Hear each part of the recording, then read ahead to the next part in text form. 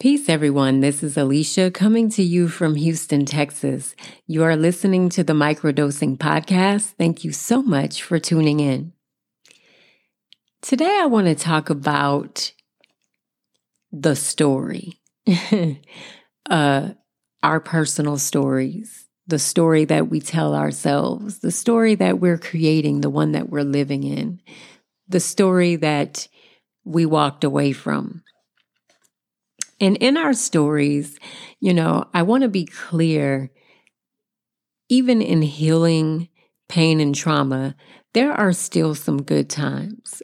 I had a tumultuous childhood, but once I learned how to just kind of normalize the trauma that was happening around me, I found happiness just in reading books. Like I would hide in kitchen cabinets and all types of places, closets. I would tuck myself away with a flashlight and I would read. I was an avid reader because that's one place I was allowed to go. I was allowed to go to the libraries. I would just check out an abundance of books.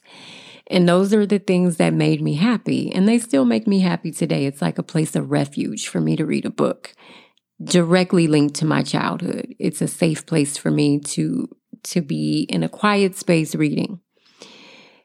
And all of that chaos that I was living in, that's not the only story that I have, but it is my story.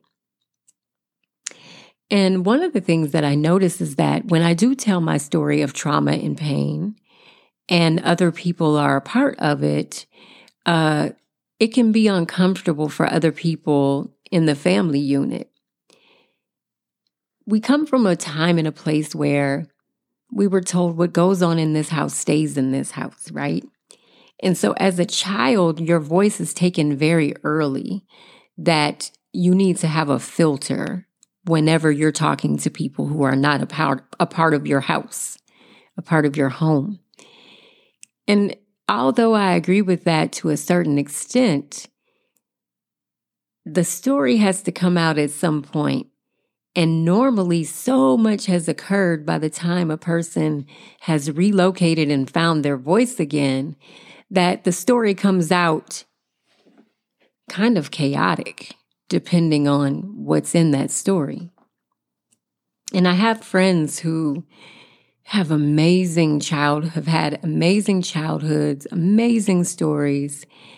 And as we talk things through, they were not even aware that they were being abused in their family unit because it wasn't overt, right? So what they normalized as a healthy childhood really was not, because they went into protective mode to make everything seem okay because they never had a voice to question anybody, because if you question adults, you usually get in trouble. What I want to say to parents is your children are here to teach you. You'll learn so much from your children if you're paying attention to what it is that they're saying to you. A lot of children are afraid to come and tell their parents about abuse because they know their parents are highly reactive. They hear their parents say that they will kill somebody if anything happens to their child. And those parents miss out on what could be happening with their children because their child is afraid. If I say this to my mom, she's going to go kill this person, and then my mom's going to be in jail. I mean, children really process things that way.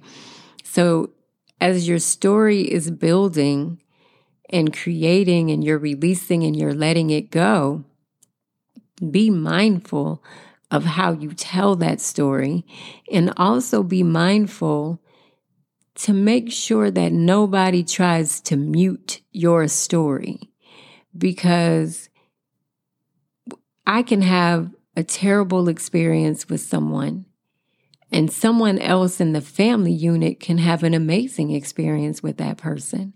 So when I start telling all the terrible things about this person, the other person gets defensive and starts saying that you're lying, you're not telling the truth, because that's not the experience that they had. But that doesn't mean that the story is not true because it's hurting your feelings. It just means that that's not the experience that you had with that person. And so we're not here to tell somebody that their story is not real. That's one of the worst things that we can do to each other. We want to be believed by people who say that they love us.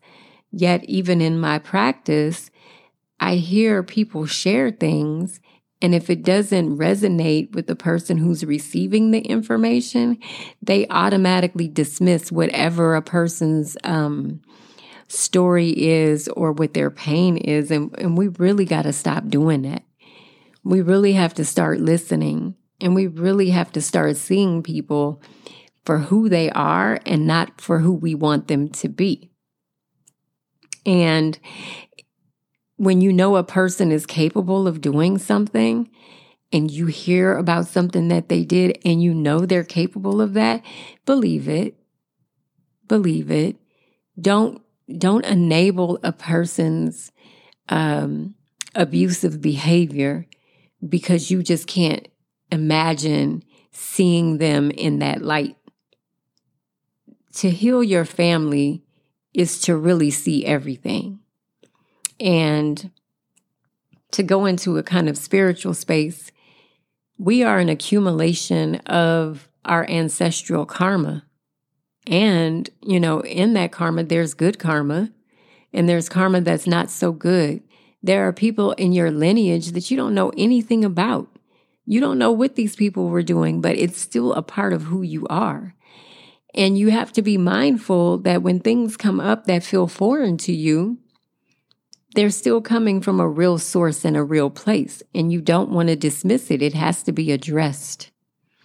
So as you continue to tell your story, start moving through it actively, because your story is not as important as what you're going to do about your story. So if you experience things that just don't sit well with you, well, what are you doing about it?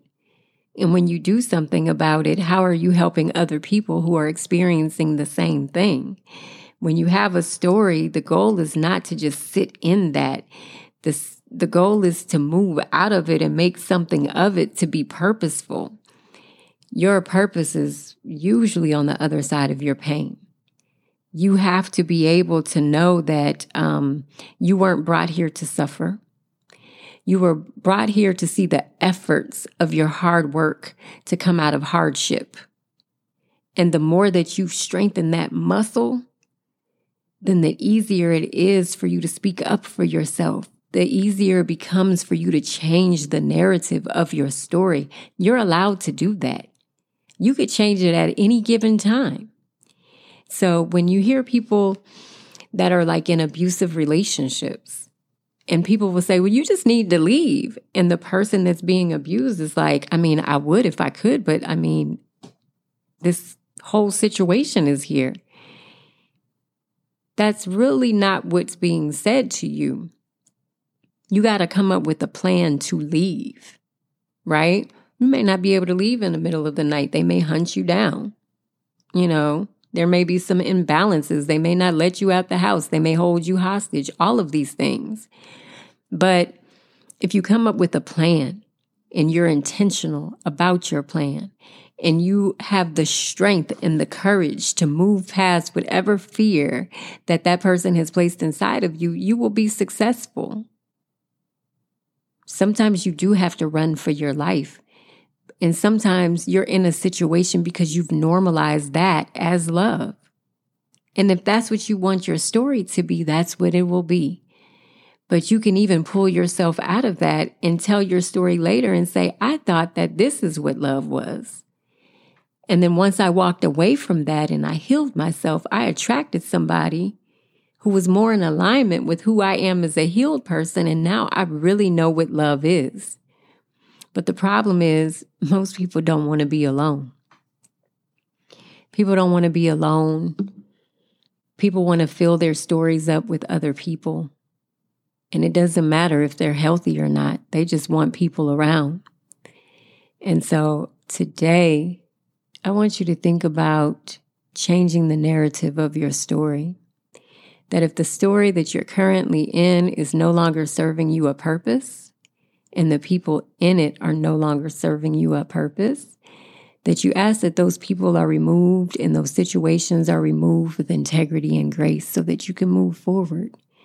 Because your story is powerful and it will help so many people, but we got to get you out to the other side. People ask me all the time to be on my podcast, and I would love to interview everybody. But I need to know, what are you doing with your story?